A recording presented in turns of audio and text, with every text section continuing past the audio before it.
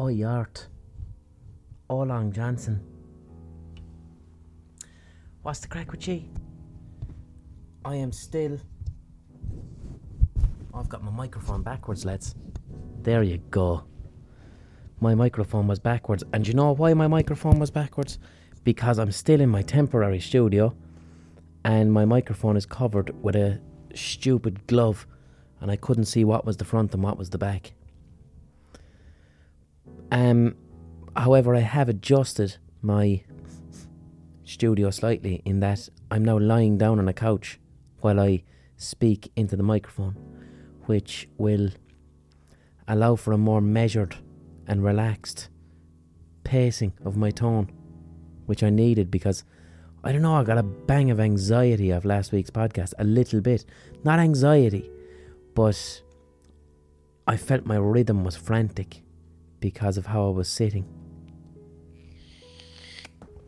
I got some lovely feedback off you. You really enjoyed the story about being on the plane with Jedward. And one person on Twitter even made a William Hogarth inspired illustration of us on the plane with Jedward, and that made me chortle. Hold on a second now. I'm gonna pull the foreskin of this glove up over the microphone, and you might hear the Velcro. There you go now. That's much better. That is much better. The glove's foreskin was getting in the way of the sound. I'm very pleased with that sound now. So this week's podcast is going to be a live podcast. And I don't know, I've explained it before, sometimes I feel a little bit of guilt putting out a live podcast in case it interferes with your podcast hug. But I do assure you that the live podcast that I'm going to put out today, it's one of the best ones I've ever done. It was really, really fucking interesting. I loved it. And I loved doing this live podcast so much that I was a little bit pissed off I wasn't in the audience, because I was really, really interested in my guest and what they had to say. So we're going to get onto that in a while. But what I want to do now is, as you know, I've been looking for a sponsor for this podcast. Now, the real sponsor of this podcast is basically ye, the listeners, because, as you know, I have a Patreon page, and a lot of ye fucking go on to Patreon every month and you give me the price of a pint to sponsor this podcast, and I love that. Thank you so much to everybody. And if you would like to sponsor this podcast via Patreon, just go to patreon.com/theblindboypodcast, and if you're feeling generous, give me the price of a pint once a month, please. If you're feeling that way inclined, because it's loads of work. It's like 5 hours of fucking podcast a month, which I love doing it, but I also like getting a couple of quid for it if possible. And if you don't want to give any money, that's grand. You can continue listening for free. I listen to loads of podcasts for free. I'm appealing to your soundness. This is egalitarian. I managed to get for the next 1 or 2 podcasts, or 3, a little sponsor, and it's an Irish company that has come forward to sponsor the question segment of this podcast, and the company's name is Wolfgang Digital, and they're an independent Irish digital marketing agency, and I haven't a fucking clue what that means. I don't know what that means. I don't know what digital marketing agencies do. Something with computers, probably. But fair play to Wolfgang. What I do know is that they have an office, and everyone in the office is a big fan of the podcast, and they were listening every week and enjoying it, and they were like, let's sponsor Blind Boy for a couple of episodes. And fair play to them, because they're a small fucking company, so they came up with a small few quid and said, let's sponsor them for a couple of episodes. So fair play to Wolfgang Digital. So what they're going to do is, Wolfgang have gone to the office and they're going to ask me a question, a sponsored question, and I'm going to answer it. But also, they're launching a video blog called Wolfgang Bites. So if you're interested in it, search for Wolfgang Bites on YouTube. And how this is going to work is they're going to ask me a question, then I'm going to answer the question. And they then, I think, are going to make a video on Wolfgang Bites that relates to the question that I asked. So, fairly creative, fair play to them. I've never heard of a sponsored question segment before. So, the question they're asking this week: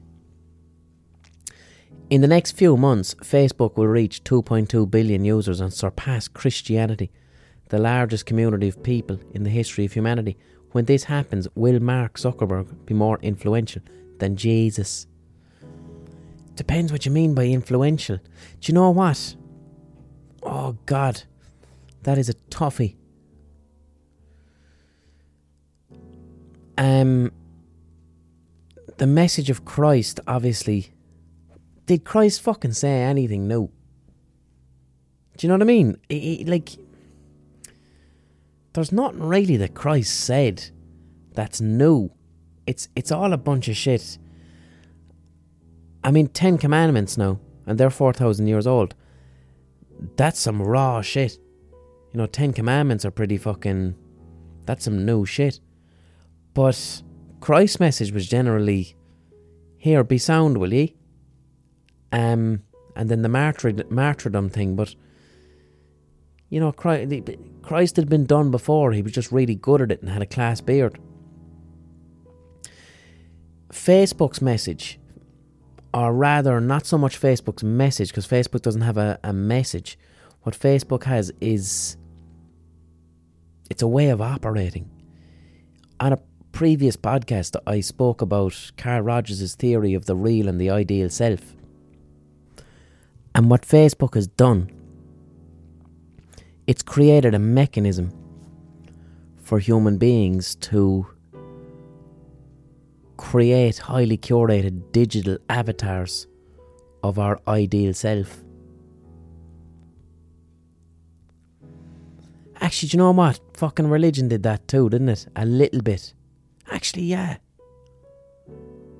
Not necessarily Christ, but if you look at, we'll say, the Catholic Church in Ireland, if it allowed people to have this ideal self facade of Christian perfection. Do you know? That was a big thing in Ireland. Go to Mass every Sunday. Let everybody in the community see you at Mass with your perfect family and you're in your best Sunday clothes with your rosary beads and going to confession and obeying very closely the sanctimonious rules of Catholicism, and wear that ideal face publicly in church, and then go home and, I don't know, fucking drink or cheat on your wife, or do a bunch of unchristian shit, box your son, steal from people. Yeah, Christianity essentially allowed people to have this ideal self, and that's what Facebook does as well. It's except Facebook's avatar is digital. You have your digital avatar of the perfect version of you, and Christianity did the same thing, except not digitally, in a space called church on Sundays. So there is a similarity. So I won't say Facebook is more influential than Jesus, because he's too iconic, but probably more influential than Christianity right now. I mean, now Christianity's got a couple of thousand years on. Has Facebook started any wars yet? Christianity has started quite a few wars. I mean, the Arab Spring, Facebook was responsible for that. Fucking hell, that is a good question. That's got my mind kind of spiralling. Yes, the Arab Spring, Facebook and WhatsApp, who were owned by the same company, Facebook, were quite instrumental in how the Arab Spring and the Arab Revolution and the current refugee crisis came out of the Arab Spring and the Syrian civil war. So Facebook and Christianity are kind of, they're close competitors. But to say that Facebook is bigger than Jesus, that's just too hot takey for me. He's too iconic. I mean, go anywhere in the world with a photograph of Christ and they're going to have an idea of who he is, or a crucifix. Can you say the same thing for the Facebook logo? Has Facebook done the missions down in Africa? I don't think it has yet, because there's too many communities without internet. But Christianity has done that mission. It remains to be seen. And because of the Cambridge Analytica business recently, is Mark Zuckerberg going to be crucified? So thank you to Wolfgang Digital for that question, and for giving a little bit of sponsorship this week. So now I'll take a question from a human being. Jimmy Meehan asks, Blind Boy, what do you think of the recent surge of internet influencers tweeting about the upcoming referendum? I've seen you tweet on the matter and you were quite abruptly shot down. So my question is, what's the difference between an influencer voicing their opinion versus a campaigner or politician voicing their opinion? Well, first of all, politicians are elected representatives, so politicians don't really get to have opinions as such, because they must represent the voices of their constituents. That's the shitty thing about politicians, is like once someone gets elected, their tongue is essentially tied, because they represent their constituents. There's a lot of influencers not fucking saying shit about the repeal the referendum as well. It kind of gets my goat a bit. One of the reasons that we'll say this podcast has difficulty finding sponsors, right? Like, I should be awash with sponsorship, but I'm not. Like, one of the reasons is because I have political opinions. And when you express political opinions or talk about something like mental health, advertisers just freak the fuck out. They don't want that. They want vanilla influencers. They want influencers who just talk about makeup or just talk about consumer things and don't have, like fucking boy bands, you know. Boy bands don't express opinions. They're not. The boy bands aren't allowed to have girlfriends. They are what they are and they do what they do, and that makes them safe. It means they're not volatile. A sponsor would consider me to be volatile because they don't know what opinion I'm going to express or what I'm going to say, and how that could end up with their brand in hot water. Do you know? So a lot of influencers say fuck all. And okay, on the one hand, they're trying to earn a living, but on the other hand, have a bit of courage, stand up for something, have a bit of backbone. At least come out and say, do you know what? I'm really vacuous and I've no opinion on anything. I don't give a shit about politics and I don't think it affects me. At least come out and say that. But that's not the case. There's a lot of influencers keeping their mouth shut, being clever, and not kind of supporting or backing things. Even something like mental health. Do you know? If you are an influencer and you have a lot of young people listening to you, then chances are a lot of them have mental health issues. So I think you should consider it your duty and responsibility to educate yourself around it and do something to reach and help them, because you could be saving a life, and that's better than sponsorship sometimes, isn't it? Huh? So I think now I'm going to get onto the live podcast soon now. Before we get onto the live podcast, let's have a brief pause for the simulated ocarina whistle. Burrow's furniture is built for the way you live. From ensuring easy assembly and disassembly to honoring highly requested new colors for their award-winning seating, they always have their customers in mind. Their modular seating is made out of durable materials to last and grow with you. And with Burrow, you always get fast, free shipping. Get up to 60% off during Burrow's Memorial Day sale at burrow.com/ACAST. That's burrow.com/ACAST. burrow.com/ACAST. Life is full of awesome what-ifs, and some not so much, like unexpected medical costs. That's why United Healthcare provides Health Protector Guard fixed indemnity insurance plans to supplement your primary plan and help manage out-of-pocket costs. Learn more at uh1.com.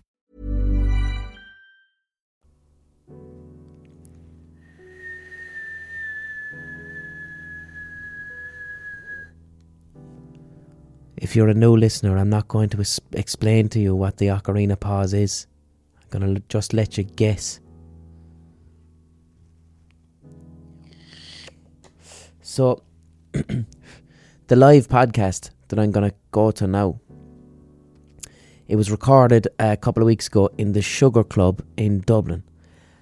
And it's with a historian called Finn Dwyer, who presents the Irish History podcast, which it's a fucking brilliant podcast. I love it. It's I think it's the first podcast I ever listened to. I'm not actually a massive podcast fan. I don't listen to a lot of podcasts. But when I first gave it a lash, about 2013, I was just like, what are these podcast things? What's the deal? Let's see what it's about. And I was confronted with I still have a tickly cough from 2 weeks ago. I apologise. I was confronted with the sheer fucking choice of, fuck it, what am I going to listen to a podcast on? There's so many out there. So I just typed in to the podcast app, to the iTunes app in 2013, Irish History. And the Irish History podcast came up, and it was fairly early in the Irish History podcasts. Like, Finn was only posting maybe once every 3 months. So I threw it on, and I was enamoured. I loved it. I loved hearing Finn talk about Irish history, and I could tell as well that he writes his podcasts out first and reads what he writes, which is a huge amount of fucking work. You're talking 20,000-30,000 words. And I loved it. I fucking loved his podcasts. But he was only putting them out, like I said, every couple of months. So I decided I'd reach out. Like 5 years ago, I reached out to him and I said, look, I fucking love your podcast. It was giving me the podcast hug at the time, but I didn't know what it was. I kept going back to it for a feeling of solace and calm. But I said to him, your audio fidelity is fucking terrible. I know a thing or two about audio. Do you want to send me your podcasts before they go out, and I'll run them through some processors and stuff and make the quality better? So Finn sent me on 1 or 2 fucking podcasts years ago, and I fucked with the sound and I gave him advice on a mic or whatever. And since then, the Irish History podcast has grown massively, and he's got a Patreon page and he's doing fantastically. The audio fidelity is improved, and he's putting content out regularly, and it's an excellent podcast. So I jumped at the chance to have him as a live guest, and we spoke in depth mainly about the Irish famine, and about Irish history. And it was a pleasure talking to someone as passionate and as knowledgeable as he is on the subject. And it was also a pleasure for me, as a long-time listener of the Irish History podcast, to hear somebody who usually reads out scripted material, to hear him talk in a conversational fashion off the top of his head, and to hear his opinions, because he's a pure historian. So his podcast doesn't have opinion, it just has history. So it was great to get some political discussions, and the audience fucking loved it. You could have heard a pin drop all night. It was, I think, the most captivated audience I've had so far for a live podcast. So the interview is like, I think it's about an hour and 10 minutes long, and I'm already after ranting out of my hoop for 20 minutes here. So this week's podcast is quite long. And hopefully the live podcast does not interfere with your podcast hug. It's really interesting. Give it a lash. And I'm going to be back next week, where I'm most likely doing a live podcast from Spain. And I'll keep you posted on that. Alright. Subscribe to the podcast. Leave a nice review. Leave a rating. And enjoy this live interview with Finn Dwyer about history, which is class. I love medieval history. Yeah, as do I. But it makes us kind of weirdos. Like, my experience is that most people don't like medieval history. Or there's a limit, we say, to the amount of people that like medieval history. But the famine, people love the famine. For good or bad, people love that famine. Because it was something interesting you were saying earlier. We were talking about Irish Americans. And we'd say there's one thing already, the Irish slaves myth. I've spoken about that, there were Irish people were sent to Barbados and the Caribbean to work as indentured servants, right? Labour was forced on them. But nowadays American racists say, my grandparents were slaves too, get off your ass. Yeah, for sure. It's They're using our history basically to be racist goals. But you said that you find it with the famine too, that it's like the Yanks, when you get males, they seem to want, give us more hardship. For sure, like people want like this sense of like our history. It's like a misery competition where our experience must be the worst. And it's like, lads, we have got a terrible history. We don't need someone else's. Like, there's no need to go out and find an even worse one. But you get this in terms of the famine. The famine is so they can give out about the Jews and that I think brings us on to the most controversial subject around the famine, I guess, in what you call the famine. And if you don't, that's the thing. Like, I mean, I know for a fact now, as soon as I put this podcast out, 20 comments underneath, you mean the genocide? Do you know what I mean? Like, you can't use, like, that's something I want to talk about, Yeah, for sure. I'm sure many people have said to you, Finn, was it a fucking famine or a genocide, you cunt? Tell us what it is. There's probably even someone here tonight who, the vein in their temple is pulsing now. But I think to explain it, there's probably two different things to this, and maybe this will help people a bit in terms of, the first question is who's responsible? Yeah. And the second question then is what was it? So in terms Irish, we did it to ourselves. We were lazy. It was our own fault. And to cut a long story short, who's responsible? It's the British government. They were the government in control of the day, and you get revisionists who'll try and go, oh well, it's a lot more complicated. At the end of the day, they're the one who set the policies. They're the ones who had control, who decided to change policies, which certainly, for example, in 1846, they adopted a policy that made the whole situation a lot worse. Mm-hmm. So if we want to... No, but here's the thing. Was the adoption of that policy, were they trying to help and they fucked it up out of ignorance, or was it straight up, we don't give a fuck?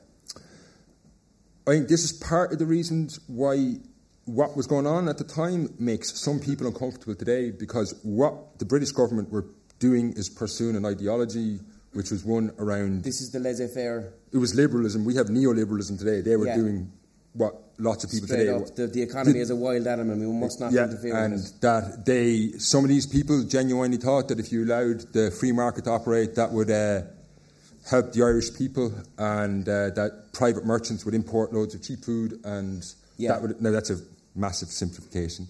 But it was motivated from this idea... I guess to explain it, everyone talks about free trade or liberalism today. In the 1840s, this was this almost radical new idea that was people in England in particular were zealots around this idea that it was going to be the panacea that would create the greatest empire in the world, and that Britain would lead the world with this. So in a lot of ways, when the famine started here, they saw this as an opportunity. It's almost we can test out these ideas. Here's our fucking test tube for...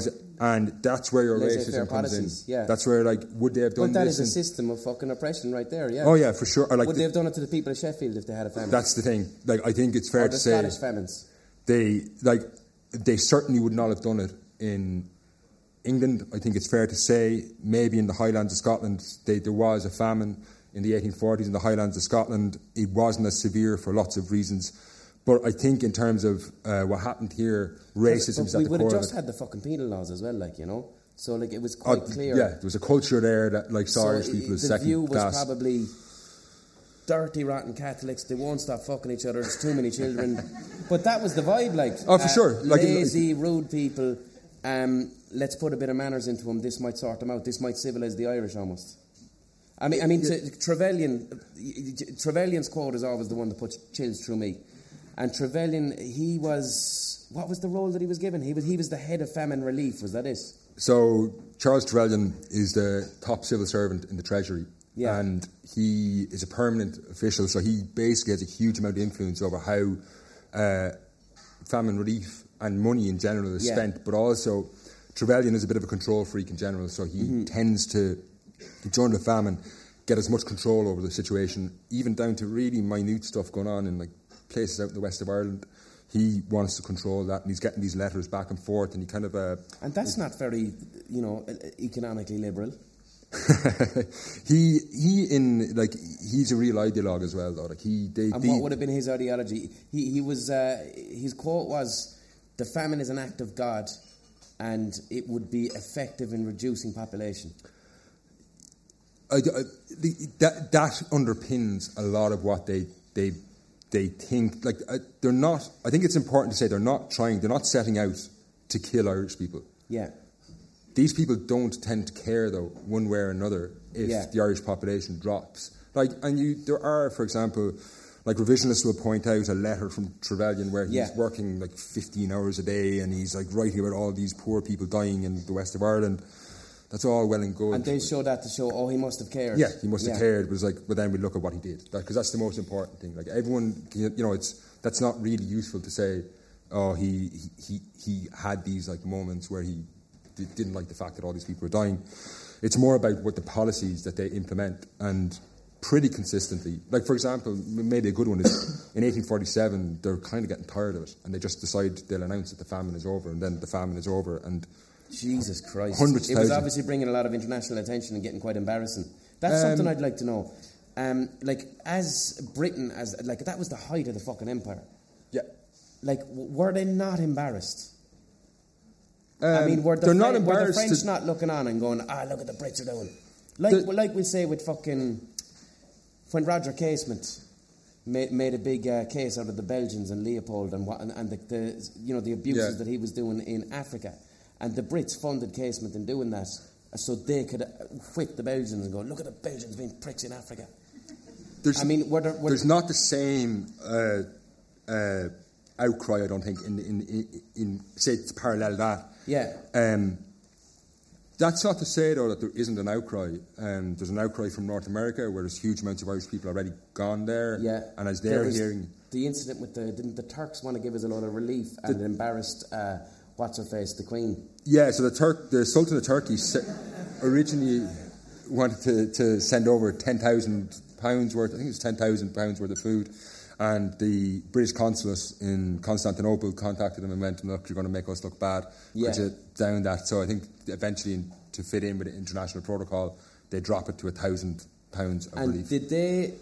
Like, kind of, I heard they snakily just fucked all this food up into Drogheda on a lot of ships.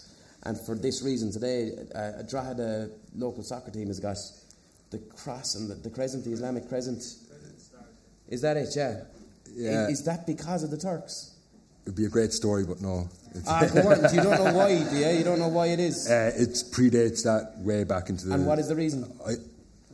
They loved kebabs back in the day. A lad went out on a crusade and came back with a kebab, and it was... Was it a crusader thing?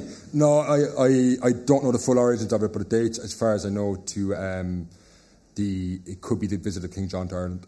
So, the visit of King John, of course, and Richard, his brother, would have been crusading and all that carry on. Yeah, like I don't know. I don't know the specific origins of it, but it way predates. See, that's the problem with a fucking historian. Like, I'm over here, hot taking all over the place, making wild assumptions. Couldn't give a shit, and he's here being, I'm not saying that. Fucking hell! If we turn off the mics, I'll say. Fucking King John did the mood landing, but. And what you're doing at the moment, you're saying as well, is that you do a bit of fucking, what do you call them, walking tours of the famine around Dublin at the moment. Yeah. Which is interesting because I think of the famine as outside the pale. Yeah, like I think we all have this idea, like of the famine effect, and like I suppose Skibbereen is the most famous place. We all heard the song. Cheer for the dead of Skibbereen. Fame to claim. Look, you've made poor old Eamon unhappy. But the famine affected the entire country. I guess best way to explain it is if like the economy implodes, it's gonna, which is what happens during the famine. Yeah. If you cut off the food to treat 4 million people, a lot of other things are going to go wrong. For example, no one can pay rent. But it does affect Dublin. It affects Dublin for lots of reasons. For example, you get loads of rural migrants flocking into the city. They're trying to come to Dublin for work. They're trying to maybe emigrate. But you get this... The population of Dublin actually increases during the famine. But that... Was that because of people trying to get... Yeah, that doesn't mean that Dublin was having a whale of a time during the famine and everyone was just getting on. There's a lot of workhouses and things like that. So, yeah, there's a lot of... To be honest, the history of the famine in Dublin, there's a lot of dark stories. So, for example, one incident or one example I can give you, there's a hospital in Dublin, it's gone now, it used to be called the Lock Hospital down there behind Trinity College, and that was where women with venereal diseases were treated. Mm-hmm. And in the 1840s, basically, Dublin prostitutes would go there to get treated for venereal disease. So during the famine, the number of people going into the Lock Hospital increases by 25%, and most of that there's a huge increase as well of rural women. So you have going to the Lock. And of course as well, because of like sailors and things coming in, like syphilis came over from the New World, didn't it? Yeah, that was a new disease for us. Well, say by the famine, it's pretty well established, but it's a pretty What were the main STDs at the time? Syphilis is the one that they all talk about. Yeah. Because it does... Syphilis... It's a legitimate question. And that's the face falling off one. Yeah, there's actually... I did this project in Kilkenny. It is! I did this project in Kilkenny Workhouse there about was involved in making a audio-visual guide for the workhouse so you can go around... an audio-visual guide to medieval syphilis. Go on, sorry. There's this... But there was a guy in that workhouse who died, and all this part of his skull had actually been corroded by syphilis. Oh my God. By God. the end of it, like he died during the famine. So like the bone, like yeah. So Jesus he would have Christ. been hallucinating by the end of it, and he was living in a workhouse during the famine where there's a huge number of people dying sick. So you can just imagine the hallucinations that guy was having. Like it was like life was bad enough that you could see it, but when you're seeing it, could they effectively treat it back then? No. What they used to do is give people mercury. And yeah, that's great. And one of the side effects of syphilis is that you get hallucinations. Yeah. And but the problem is that mercury also does that, so they couldn't tell whether it makes it better or worse. It's not known. Like obviously they don't do it today. They can treat syphilis. That's not from personal experience. But they can treat syphilis very effectively today. But in the 19th century, they didn't really know what they were doing. I didn't know what it was. Like mercury could, in some ways. How were they administering the mercury? Was it injections or? No, you could take tablets, or sometimes they'd actually put it directly onto the wound, and it would actually make the wound recede. But obviously, if you're taking a hell of a lot, they used to use a thing called a mercury sock, where they dip it in mercury and put it up over your arm and let the mercury soak in. But fucking hell. Yeah, so grim. But anyway, that's just one grim, chapter yeah. of the famine in How Dublin. How would the health start? Like, if the government were that laissez-faire, like, who was running the hospitals? Who was paying for those hospitals? Like, who gave enough of a shit about incredibly poor prostitute to give her treatment? So the general idea is that everything should be done by charity. Is that that's it? If you want to help someone, there's a because did the Magdalen laundries come out of that? Yeah, I know the Good Shepherds. Well, they all existed. There was Magdalen laundries existed in Dublin way back in. I think the first was set up in the late. What I heard was what I heard is Magdalen laundries when they started were actually a good thing, because the lives of women who had to go into, I'm going to say sex work because I don't like saying prostitution. Yeah, the women who went into sex work at the time, they used to live in hedges around garrisons. Yeah, soldiers, and they had no life whatsoever, living in a hedge, making their money, servicing soldiers. And the Good Shepherd was set up, the Magdalen Laundry essentially, to give these women homes because they were dying and needed them. And then, of course, it just turned into what we know as Magdalen Laundries, which were not crack. Yeah, I think I think all we can trace back though, like it's one of the things that I address or stop on the tour is this, like, so there's a up in Stoneybatter there's a place Stanhope Street, and there was a laundry, or what was effectively a laundry there. Now, it wasn't technically called a laundry, but it effectively was. But the women going into these during the famine, and like the official, it was a house of refuge, and its official kind of reason for being was to provide or to rescue women from famine and infamy. Infamy being that's what they call it, infamy. Infamy. Yeah. But I think that lays out how these women were treated. So in that institution, if you went in there, you could go in there and say during the famine you can get food.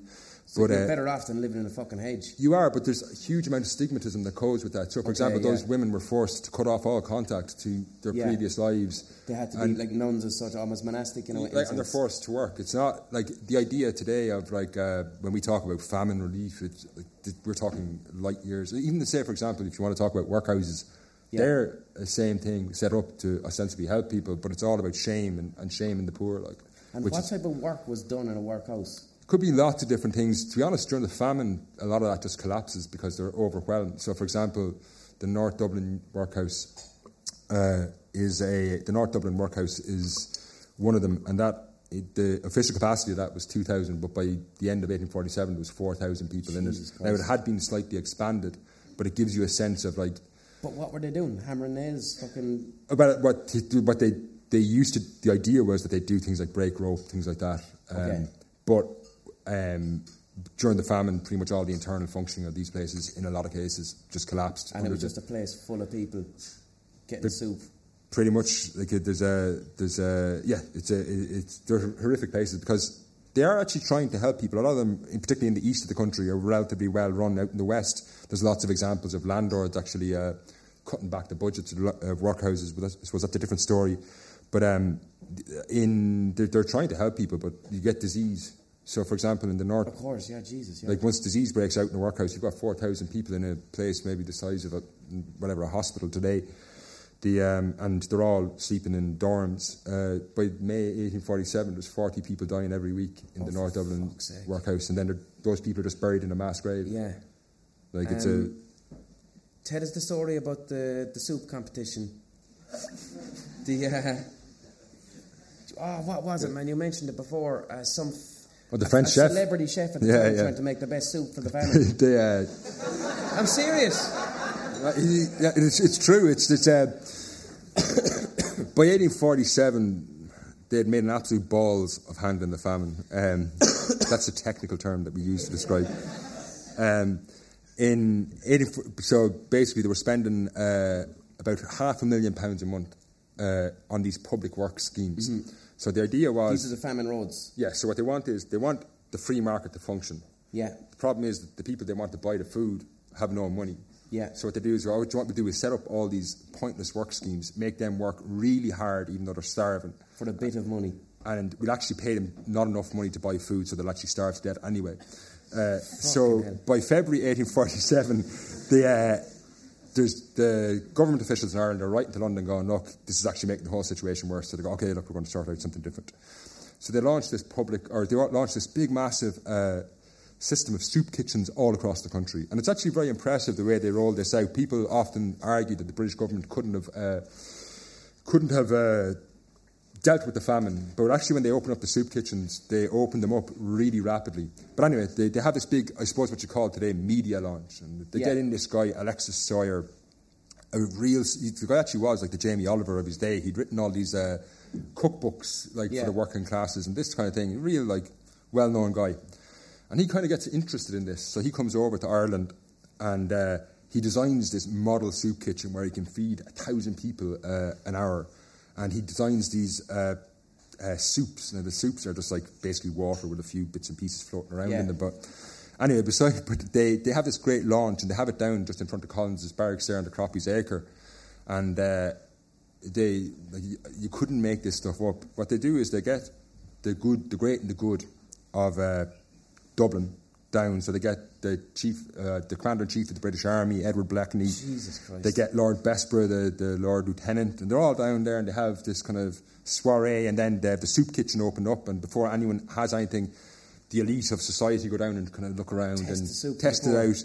Then they get 100 example paupers from the Mendicity Institute and bring them down and let the rich then watch these people oh eat. my God. And then at 6 o'clock in the evening, there's all these other people starving to death surrounding it, and eventually they're let in. And even though the soup kitchens actually were quite effective, this obviously was roundly condemned. Now, when I say the soup kitchens were effective, they were effective for 6 months until they shut them down in September 1847. And why were they shut down? They're shut down for lots of reasons, but the main one is the British government had this idea that Irish property should pay for Irish poverty. So Irish property is landlords. So what they're going to do is tax the landlords to pay for the Irish poor. Problem is there's not enough money in the country to even pay for it. Yeah. Most landlords just refuse to pay it. Or, well, not most. A lot of them kind of refused. A lot of them are living in England. So that's where the workhouses... The workhouses come under huge pressure then. So they're supposed to be funded by these local taxes, but out in the west of Ireland, there's just not enough money in those areas anymore. If you've got like 50, 60% of the population who need relief, because I think it's hard to envisage, but like in 1845, 3 to 4 million people lived on a diet almost exclusively of potatoes. Mm-hmm. Like, that's literally, you're eating very little else. And it's really nutritious, actually. You get it, yeah, my buddy was saying that, like, potato is one of the one foods where it's like, you can just eat that and be grand. Yeah. No, it does. Like, it hits all the... You won't be deficient in anything, you know?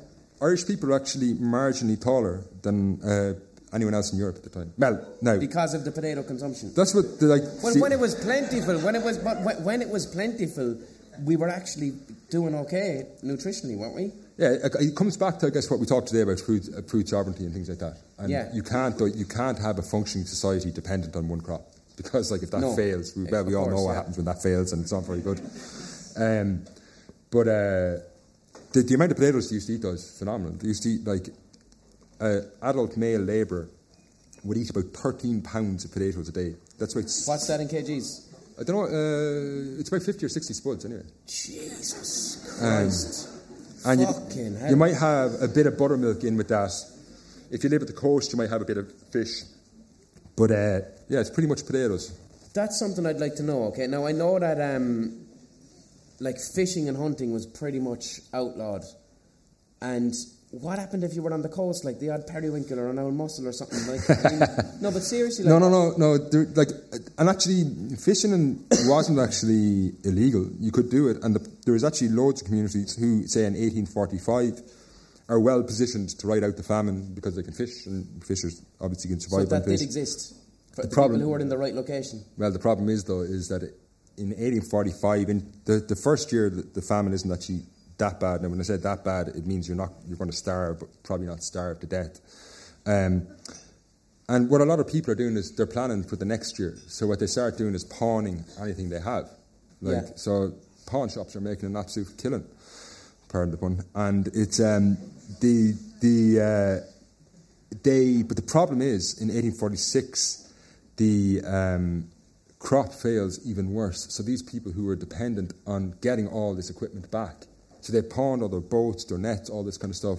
And they're planning that after the harvest of 1846, they'll be able to get all this stuff back. But unfortunately, for them, what happens is the crop failure in 1846 is even worse. So they don't have the money now to go back in and pawn or get back their stuff from pawn shops. And they're absolutely... there's a very famous account of an English Quaker, James Hack-Tuke, he visited Achill Island in 1847, and he talks about standing on the cliffs and seeing these huge shoals of fish, and the people on Achill are looking out at these huge shoals of fish, but they're not able to, it's this horrific situation, there's plenty of food, and they just can't go out to catch it. Fucking hell. So, it's... So one of the answers to that is, why couldn't the Irish fish? Because they were too poor to even go out and get the... It's... there's kind of this idea that they were too stupid to do. The more you describe it as well, because we got out with this, started with the question of genocide or famine, right? Yeah. And the more and more you talk about, we'll say, the things that the Brits did, they were so ridiculous that it's like what they were doing. It was the test tube. They'll For be sure, using it as yeah. like, I mean, these fucking pilot schemes, and we don't know whether it will work or not, but it doesn't matter. Sure, give it a crack and we'll find out. Isn't this now the opportunity? Yeah, I think though what's important to remember is we kind of think of, obviously in Ireland there was never a famine as bad as that again after it. But what I'm describing here is actually just a famine, and these happen. Like, Obviously, yeah, what about the earlier ones, like the one that Jonathan Swift wrote a modest proposal about, which was the 1740s? Like there was a famine in 1740. It's known in Irish history as the year of slaughter. Yeah, And it was actually worse in terms of about a third of the population probably died in 1740 to 41. and what started that one? That was poor weather. Was it spuds? Yeah, Or yeah. Well, not entirely. That there was also the failure of other crops, but that wasn't in many ways as severe because it happens. The Great Famine lasts about 5 years, and you could argue probably even 10. Emigration lasts way into the 1850s. Evictions are huge up until 1854. So it's a very long time this crisis lasts in Irish society. But I guess what I'm saying is what happened in Ireland in the 1840s isn't a unique event. This happens across the world, and even today. Obviously, there's local factors about how these play out. But that's why I think But when we why talk about... why is the Great Famine, the Great Irish Famine, the one that that the world knows about? I think there's two reasons. One is it actually is one of the worst famines in modern world history in terms of proportionality. Give us a runner-up. Mao, Stalin, they did... Well, of course, yeah. But I mean, one around at the time. There's famines in India in the late 1870s, which is a very close model on what happens here. And the Brits would have been regulating that as well. Exactly, yeah. And literally they don't learn anything from... Well, they do learn, actually, probably, and they don't have a problem because Indians probably fall even lower on the racial hierarchy in their view, and it's obviously, 10,000 miles away. Yeah. And then there's another terrible famine at the turn of the 20th century as well. So, but what I'm saying here, I think, is that a famine is a terrible thing. We don't have to call it a genocide. It doesn't mean the British government aren't responsible. But if we were to say... But again, it's the exact same thing as the slaves, the Irish slaves. It's like we don't have to... They're not technically slaves. They're indentured servants. It was terrible. They'd fucking awful lives. They were sent away against their will. They were forced to work. But however, at least they were considered human beings, and their children weren't property. That's the thing, isn't it? It's the like key. the next generation of your family. If you were African, it's like, number one, you're not considered human. Number two, your kids are slaves, their kids are slaves. There's nothing you can do. That is a system you're born into. Yeah. The Irish person had a life as horrible as them, but they were out of it in 10 years. Yeah. And a lot of them became slave masters themselves, Exactly, yeah. Like, I don't think there's... It's the same thing, like, terminology is very important. Yeah. And it doesn't... If you want to talk about the personal experience, like saying the personal experience of an indentured slave or an indentured servant, it is shocking, but history is not just about one person's life, because we can never tell anything if we just talk about every individual's lives. We have to look at the overall experience, and the overall experience is that after a certain amount of time, you are free. Yeah, and it's one of the things that annoys me about, we'll say, the people who want to be perpetrating this slave thing, because, like, black people in America don't have a problem with slavery because it's something that happened to their great-great-grandfather. They have a problem with it because they still suffer at a system For sure, yeah. right now that they can trace back to it, whereas the Irish are all over the fucking White House, so clearly we didn't. Yeah, and... Do you know what I mean? It also didn't happen. The Irish didn't just get to the White House the last decade or the decade before that. It's a gradual thing. Yeah, but we have also been there 100 years, in and around. Exactly, yeah. Cannibalism in the famine. This is I used to make a podcast on the Middle Ages, and I came across lots of records of cannibalism in famines then. And actually, cannibalism is a thing that just happens in famines. But traditionally, at least in Ireland, no one wanted to talk about this because we were kind of this noble people who had this terrible wrong done to us. Yeah. And we just kind of lay down and died, and everything we did was... And I think what's really important about when we bring up things like, we were talking about the Loch Hospital earlier on, and we talk about cannibalism now, is that this is part of our history, and it's a very important thing to understand that these things happen. But there's a couple of recorded cases of cannibalism. One of them happened, there's 3 recorded cases around Clifton in Galway. And one of them in particular, a very well-documented case at the time, there was a man called Patrick Diamond. Actually, I was able to trace Patrick Diamond. He only died in 1894. But Patrick Diamond lived beside the seashore near Omey Island, and a human body washed up on the shore. And Patrick Diamond was hungry, and he went to work on the body, and his neighbours came down when he had removed the organs and put them into a bowl, and he was going to eat them, and they stopped him. But this, eventually, a director in Ballinasloe heard about this, and he wrote the newspapers and publicised it, and the British government heard about it. And the British government, the Prime Minister of the day was a man called Lord John Russell. And Lord John Russell couldn't deny this because this Protestant director was a very, very respectable man. So he said that this man, Patrick Diamond, just had a voracious appetite, and that's why he did this. And the Times newspaper in England used to refer to him as the fat man, or a fat man. But what happened there was a kind of a series of articles that appeared in newspapers in the following kind of months after this came out, and a very sad letter came from a curate in Spiddal, and that curate wrote about how he said that this was a tale all too familiar to him, that he had seen this. And there's another case of a family who... And were they eating dead people? Yeah, it tended to be. Like, there's no evidence of people murdering. Yeah. There's circumstantial... Obviously, cannibalism is something that brings with it terrible guilt. Like, starvation makes people insane. And I don't think in any way that we should be kind of like... That's what I'm saying, and saying this is part of our history. I don't think anyone in the room is judging a person from behind. But it's... but I guess that's what I'm saying, is that this is part of our history, and it's not something that we should shy away from. Not at all. That's the thing. There should be no shame about fucking history. If bad shit happens, you elevate it so you learn from it. And there's not much to be learned. Don't eat, lads. But like... There's a very famous article actually written by one of the leading historians on the famine called Eating People is Wrong, that addresses this, You said something backstage which I quite enjoyed. You were talking about when the Irish went to America and the discrimination that they faced, and how you see so many parallels in that with say, modern attitudes towards Islamic refugees today. Oh, for sure. You can literally take the racist attitudes that, and like Irish people faced appalling racism when they went to the US. They were considered, like, I guess part of it comes from, if you think about it, a lot of these people have sold everything they have here to get on these ships. They go over, their ships, disease can break out. They've been living on these tiny ships for weeks on end. So they're smelly, they're dirty, they're often diseased, they're desperate. So, they in many of the way, the ideas that you hear about refugees today were projected onto them.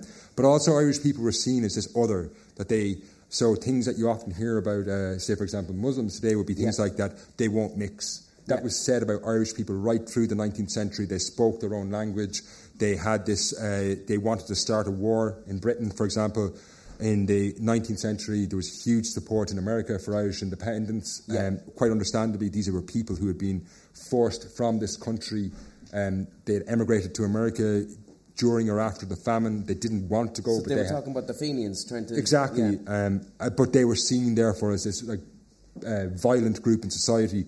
And I was saying there was this very famous sketch done in the 1880s and appeared in a magazine in New York where you have the melting pot of American society, and all the groups of American society are all in the melting pot together, but you've got the guy dressed in green standing at the edge with a knife, and it's like the one that won't mix, the Irish. Yeah. So I think... And you also had too is one narrative that said about refugees and Islamic people that are living in Europe now.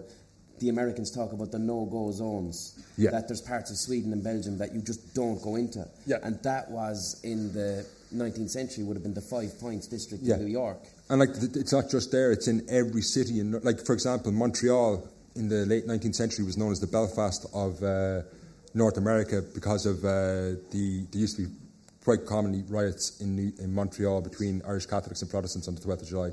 So... I guess, so there's your Sonny and Shea nearly. But there's a lot of parallels. I think there is a lot of parallels, and I think, as well, people, today you hear people talking about, I can't remember how many, exactly how many Syrians have come to Europe since the war has started there. Between 1846 and 1851, 1.25 million Irish people passed through the port of Liverpool. Liverpool had a population of about 300,000 people. Mm-hmm. In New York in 1855, 1 in 3 people in New York had been born in Ireland. So if you walk down a street in New York, you're going to hear people speaking Irish.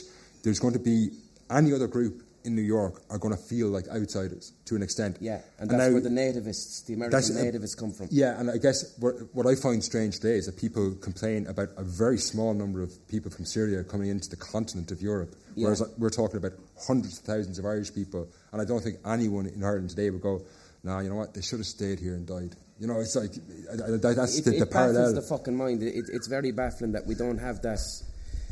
I mean, Jesus Christ, the same people, lads, that will reply underneath the Daily Mail or the Journal and give out about refugees are the same ones that will go on a fucking very long rant if you don't call the famine a genocide. Do you know what I mean? It's nuts. Who are your top 3 favourite historians? Top 3 favourite historians. I would say, I guess, to start with the easy one, I think Diarmuid Ferriter was a great historian. I think the stuff that he's written is great. I think Brian Hanley, I don't know if people know him, he's a great historian who writes, gives a great perspectives on early 20th century history. And then maybe someone like Miriam McAuliffe, she does great research into the role of women in the War of Independence and the Civil War. I think she's doing interesting research at the moment on sexual violence in the War of Independence and the Civil War. Again, kind of something that maybe I think. Yeah, that's something I've never. You know, I've never heard of that. It's kind of those same things again. Like if we talk about cannibalism or we talk about prostitution or sex work during the famine, we like to think of our history as like this very simple. Like how much of it is sold through a fucking narrative, you know, a post-independence narrative. And actually, a lot of this actually was even started to form, particularly on the famine, starts to form before independence. I mean, it was I know O'Donovan Rossa. Like O'Donovan Rossa lived through the famine, but he definitely used the famine as part of how he would radicalise people. You know? Oh, for sure. Like I think that's what we need to be clear about. The movement for independence obviously did what it needed to do so it pointed out events like the famine. Mm-hmm. But that happens all the time. But these people weren't historians, so we shouldn't just go, because someone like John Mitchell, say in particular, like that man, there's a lot that he said that we wouldn't want to follow, given he went on to back the Confederacy in the US Civil War. But people often refer to, John Mitchell said it was this or that, or O'Donovan Rossa said it. It's going, well, what was O'Donovan Rossa trying to do? These people he was the first man to have a mainland bombing campaign in Britain. Like, I mean, he was a lunatic. But and he used to wear a cowboy hat. But I think what we should do is go, what were they doing? And like, they're not historians. They weren't. I would imagine they themselves would freely accept that they were going to tell a story that would benefit the movement for Irish independence. And we all do it today. Like, everyone forms narratives. Again, it's to bring it back to the comparison with the Islamic refugees. It's like the extremists are the ones who are getting a certain narrative to sell a certain view, to radicalise, to start a fucking war. And that's what O'Donovan Rossa was doing. Is that too much of a hot take for you, Finn? Yeah, it is. I've got a soft spot for O'Donovan Rossa. Okay. I fucking knew there was something going on there. I have a soft spot for O'Donovan Rossa. I have a poster in the bedroom at home. He was a cool bastard, but he was mad. Like, I guess what I'm saying is I don't think you can compare these people to the far right in... Oh, I get what you're saying. You know, I just wouldn't draw that analogy. But I do think that, like, you can't... Say, historians today, their job is not... And actually, an interesting example of this, a historian's job is not to be influenced by what people will do with their information. Yeah. So, for example, up until 1997, there was no histories written about the famine. So there was a famous history written in 1874 by a priest. Yeah. There wasn't another general history. Now, I'm not saying there wasn't research done, but there wasn't a general history written by an Irish person after that till 1988. And what was would you rate Tim Pat Coogan, or is he someone you would... No. No. Move on. No, it's Tim Pat Coogan's a journalist, I guess. Fair enough. Okay. And his book on the famine, like that to me seemed like something to be made for Irish Americans to give them that weeping story that they needed.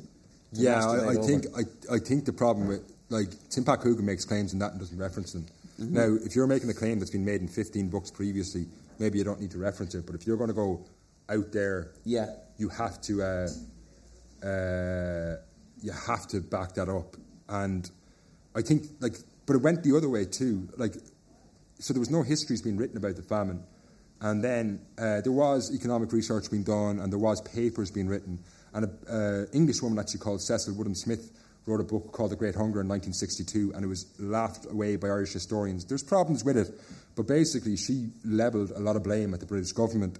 And it was only in 1997 that a huge amount of research happened. Now, in 1997, other things are happening in Ireland, like the peace process. And historians since then have admitted that basically they didn't want to talk about... they didn't want to rustle any feathers when the bombs might stop upstairs. Christine Keneally, for example, was accused of writing narratives that supported terrorism. Okay. And I guess what I'm saying is historians should not care about what... No. If someone is going to take your information and use it for one reason or another, that's not my problem, and it's not... I can't be influenced by what people being offended today will think about it. And in the same way, so for example, no one talked about the famine during the Troubles because... Or not no one, but a lot of people didn't because... Or they wrote these histories that were kind of considered to be... they wouldn't make any comment on the role of the British government, or they'd shy away from it. And it's like, well, look, it's bloody obvious. Like what I found is when we made that documentary, about... Can you wish people up at the bar a little bit? Dave's out with the Oaks. But what I made a documentary about 1916, right? And I found it difficult to find other documentaries or information out there about 1916, right? Especially around the 50th anniversary of 1916. And it wasn't really celebrated because the Troubles were kicking off. That's the female historian you mentioned there who's studying sexual violence in Is it the War of Independence and the Civil War? Yeah, I couldn't be. I think so. Yeah, but she's done it. That's her general area. So that will become sensitive now because of 1920 or 2022 is coming up. You know. Yeah. Like I think it'll be interesting the way Ireland tries to deal with. Like it's very easy. People won't want to hear that. People want to hear that the Brits are cunts and no one did nothing wrong on our side. Planning for your next trip? Elevate your travel style with Quince. Quince has all the jet-setting essentials you'll want for your next getaway, like European linen, premium luggage options, buttery soft Italian leather bags, and so much more. And it's all priced at 50 to 80% less than similar brands. Plus, Quince only works with factories that use safe and ethical manufacturing practices. Pack your bags with high-quality essentials you'll be wearing for vacations to come with Quince. Go to quince.com/trip for free shipping and 365-day returns. And some of the worst atrocities happened in Kerry in the Civil War. There was nasty things, throwing grenades into people's mouths and things, Like really horrific stuff done. Like there's two terrible massacres down in Kerry. Like there's particularly horrific fighting that goes on in Kerry. In the grand scheme of things, I was actually talking to a friend of mine. It's just a funny anecdote where he's bringing he's some Russian friends, and he brought them to Arbour Hill, where the 1916 leaders are buried, and he was trying to explain the rising and telling them maybe a couple of hundred people were killed, and the Russian was just going, you have heard of Stalingrad, it's like But there's a lot of stuff another thing too that I don't hear a lot of, and my own fucking grandfather was accused of it, but the wiping out of Protestants in West Cork after the War of Independence. A lot of them fucked off down to South Africa to carry on what they were doing to some new people. But others were fucking shot in their beds and disappeared. Certain Protestant families that colluded with the Brits during the Troubles or the War of Independence, I'm lucky enough to have my granddad, my granduncle, they were all in Tom Barry's flying column, Okay. I have all his memoirs to read and all the shit that they used to get up to. And used to just spend a lot of their time sleeping in Protestants' houses because the Tans wouldn't fucking search them, I think the history that was a lot that came out, I don't know how long it is now, this idea that there was kind of this ethnic cleansing almost that had happened in West Cork, but a lot of that has been disproven since then, that in that say, for example, people were being targeted maybe because they were providing information. That was the main reason, yeah. But that's not a sectarian issue. There was Catholics also being killed for that reason too. Oh, really? So, it's now to say that sectarianism played absolutely no role in Ireland in the 1920s is just daft. It obviously did. Yeah. But the question is was there this move to drive Protestants from the country? Like, for example, Cumann na Gael, the party that takes power, is actually set up to provide a vehicle for basically a united ruling class moving forward. So what's that now? So Cumann na Gael, who are the forerunners of Fine Gael, they're set up basically in not long after the treaty.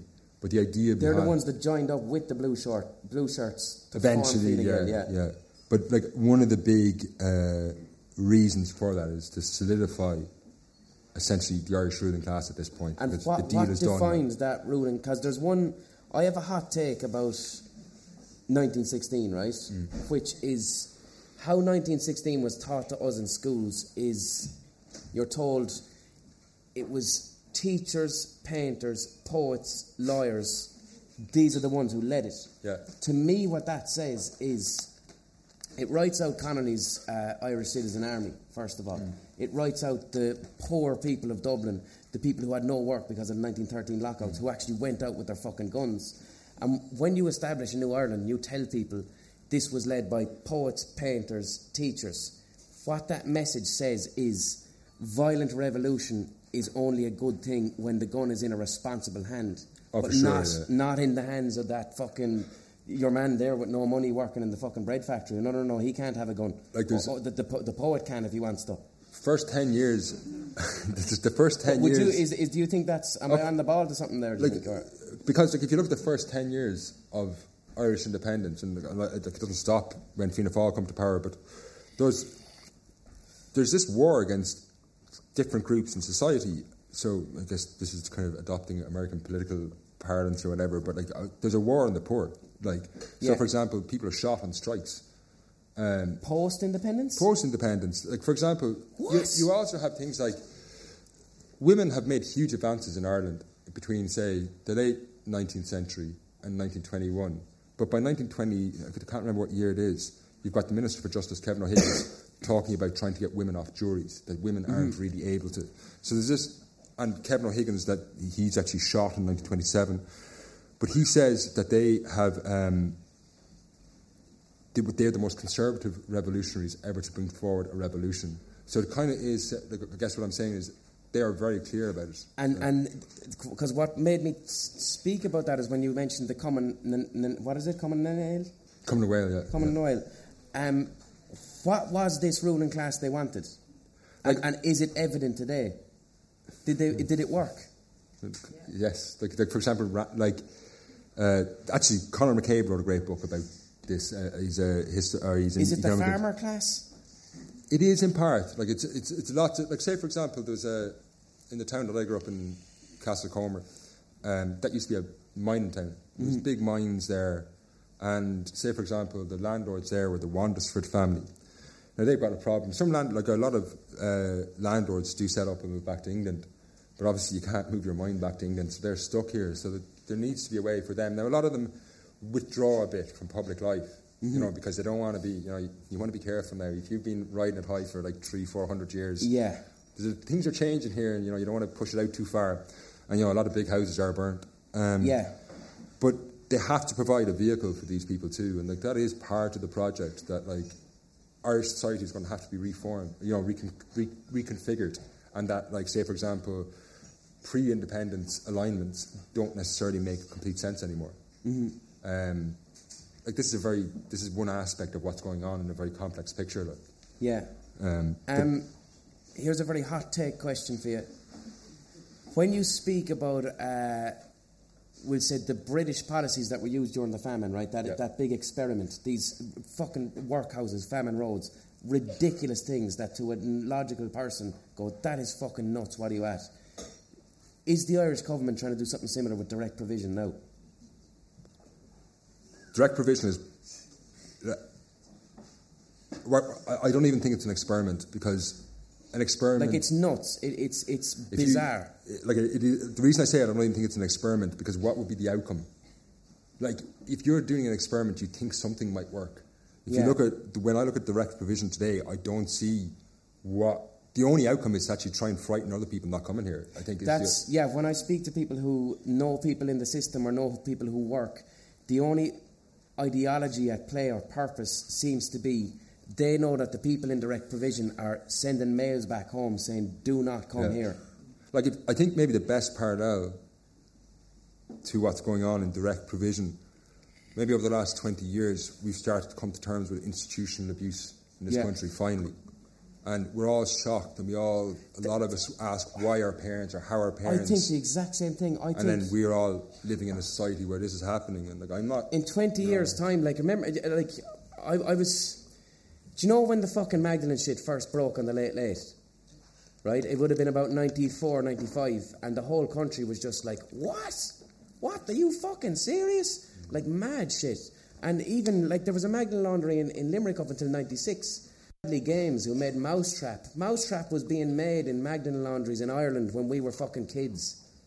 They were farming that work out to women working as slaves in Ireland in these Magdalene laundries. But when that came out, all of us went to our parents and said, what the fuck were you doing? What were you doing? There was Magdalene laundries in the city. There was 2 of them in Limerick. Like, what was the crack?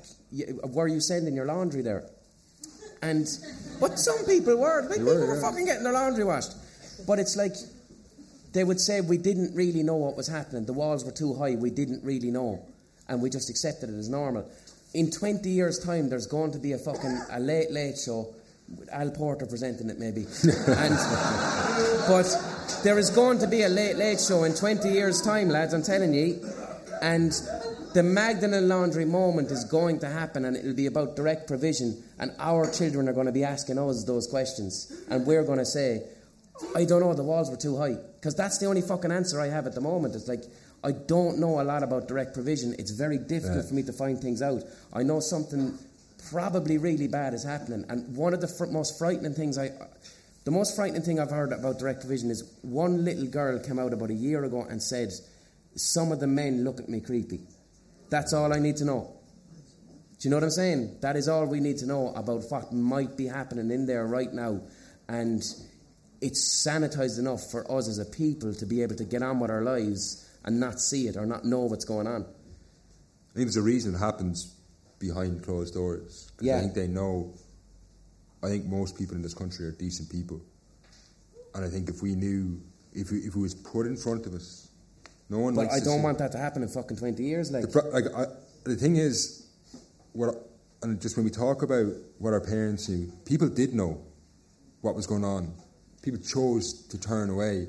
Like, an example, there's I can't remember her name, the famous book written about stuff for the children, I think, details this. But, like, there was, say, for example, people say, oh, we never knew about sexual abuse. You read, we're talking about Irish newspaper archives, you go through things like indecent assault of a child.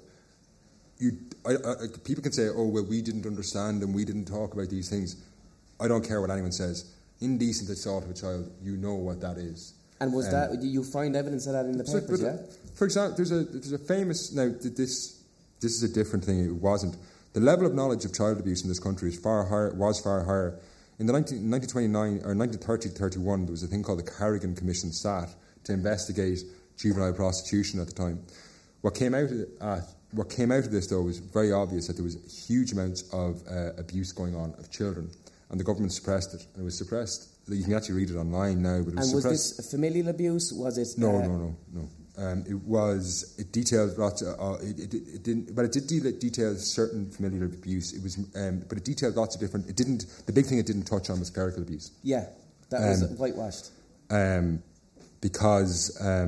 And like very famously in the 40s, a very famous Irish priest who had set up this thing called Boys Town. There'd been a film made about it where he'd set up this model school or model kind of institution for boys.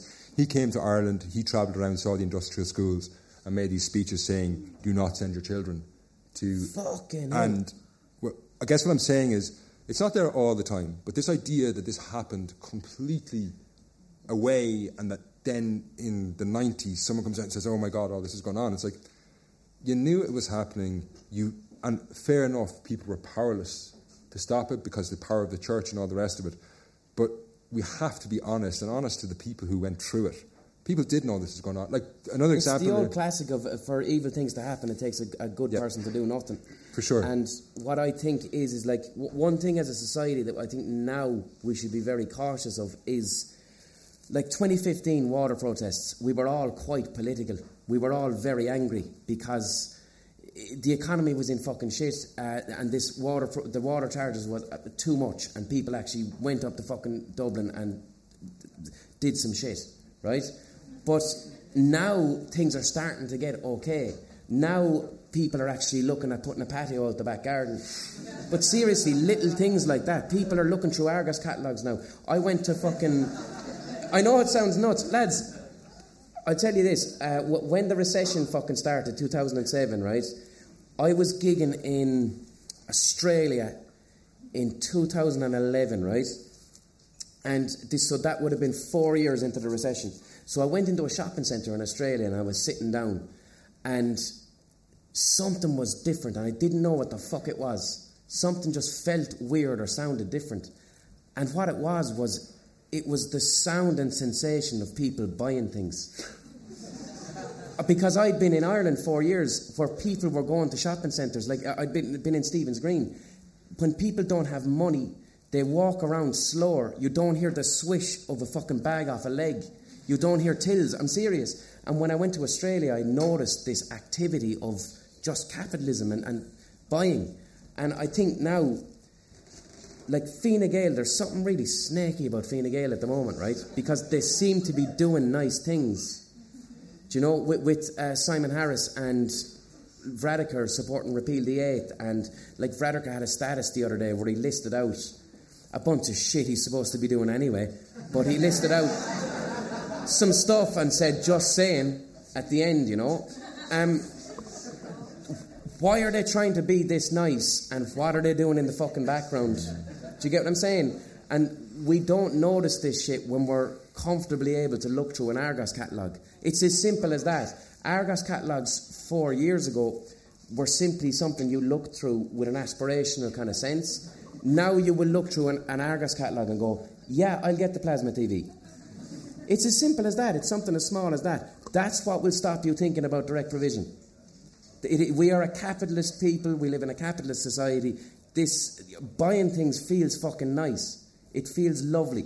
And it stops you thinking about injustices because they're not in our face. This is what will stop us thinking about homeless people and direct provision. So I think it's something for all of us just to be aware of. And you can still enjoy your plasma fucking screen TV.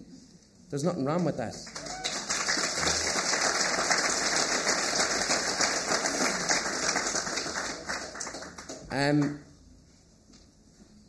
Do you think the famine had a major effect on the outcome of the American Civil War, considering the influx of people that would have went there? Can I hedge this one and say it had a impact? Okay. It definitely had an impact, or I think there was probably no way the South would ever win that war. It's just down to the industrialisation of the northern economy eventually meant that it just grind them down. Yeah. A hell of a lot of Irish people died fighting in it. There's a guy worth mentioning, and Damien Shields is doing amazing research into this and trying to draw attention to this fact that the amount of Irish people that fought in that war is up there with probably, I wouldn't know, I wouldn't say it's maybe the most, but certainly one of the top conflicts of the amount of Irish people fighting in it. Wow. And is it as simple as how Gangs of New York portray it? Where basically you get off the famine ship and it's here's a gun and 3 free meals a day. Go down and sort our shit out. Do you know we were talking earlier about like how I was going to qualify things and I wouldn't just go, I don't know actually, so I'm going to have to dodge that one too. But I think what is certainly a factor in this, and you see it not just in terms of the army, but in terms of, you're talking about desperate people and they're going to do what they have to. And a lot of Irish people arriving in America, so they start to arrive in big numbers from 1847 onwards, and some of these people coming from Ireland are actually relatively well-to-do people. I mean, relatively. But they basically sell everything they have to get there. So when they arrived so there... So the ones that got to America were actually... They weren't the poorest of the poor? No. But they were when they arrived? Poorest of the poor... There's a good... I'm writing another podcast at the moment. Maybe it's in the last one, I can't remember. But it's about this woman turned up in Dublin in 1847. And, she went to this place called the Night Asylum on Bow Street. It was basically where homeless people in the city slept. It was just basically a room. There was nothing in it. And you could just go in there and sleep. And this woman went there and she turns up with 6 kids and they let her in and they're very sympathetic to her plight because she looks really poor. Anyway, they hear money on her and they go, if you have money, you have to leave it here and we'll give it back to you. And they're leaving. And eventually they find out she's an absolute ton of money. Yeah. And they take her to court because obviously someone who's poor couldn't have the money. She must have stolen it. Turns out that she actually had a relatively sizable farm. It was something like 15 acres. And her and her husband had been doing okay. The husband had died a couple of months earlier. She had no money to buy seed for a new crop. So they'd sold everything. But basically, she had been quite wealthy, but to sell everything to get a passage to America, she sold everything. So that woman, she was let on eventually. That woman turns up in New York. You know, the chances are, well, the life expectancy is very low as well. They're absolutely impoverished, and they live in absolutely horrific conditions in New York when they arrive there. Like, for example, there's accounts of them living in basements because obviously they're the cheapest, but they'd be close to the Hudson River or whatever, so they'd be tidal. So you'd have to leave the basement at a certain time when the tide came in because you'd drown if you didn't. Jesus. If you think about it, poor people, if you can't afford to buy food in Ireland, you're not going to be able to afford to buy tickets tickets aren't cheap. Like, you get to Liverpool for 5 shillings, you get to Canada for 50, and you get to America I heard for stories of some people paying the full price to get to America, and then whoever's running the ship is a gowl, and they just throw them off into Liverpool and tell them that's New York, deal with that. Yeah, Liverpool was pretty notorious because I was saying earlier, you got 1.25 million Irish people passing through that place, and if it was Dublin today, or any city, taxi drivers would have something to say about that. Yeah, there's also going to be people there on the take, and you've got these people coming through, and there's always the guy There's a huge amount of... There's articles written about how much money actually came into the Liverpool economy by people ripping off Irish emigrants and people being told the ships... because often what they'll do is they'll come to Liverpool, they'll be waiting a couple of weeks to get the passage on to North America, and some of them don't make it. They get stuck, or they get stuck in England, they go to Manchester or places like that, or maybe Glasgow, or... Fuck. I'll wrap it up now, lads, because you need to go home. You need to go to work in the morning. You need to get up early for Leo. I'd like to thank my magnificent guest, Finn Dwyer, who I think was...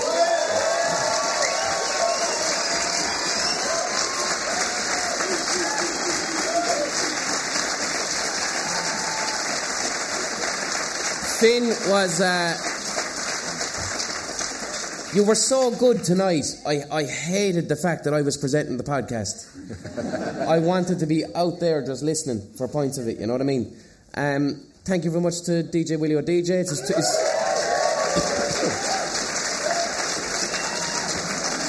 He's 19 today. And this has been the Blind Boy Podcast. You've been unbelievably sound, lovely people. Thank you for the questions. Thank you for the crack. Have a good night.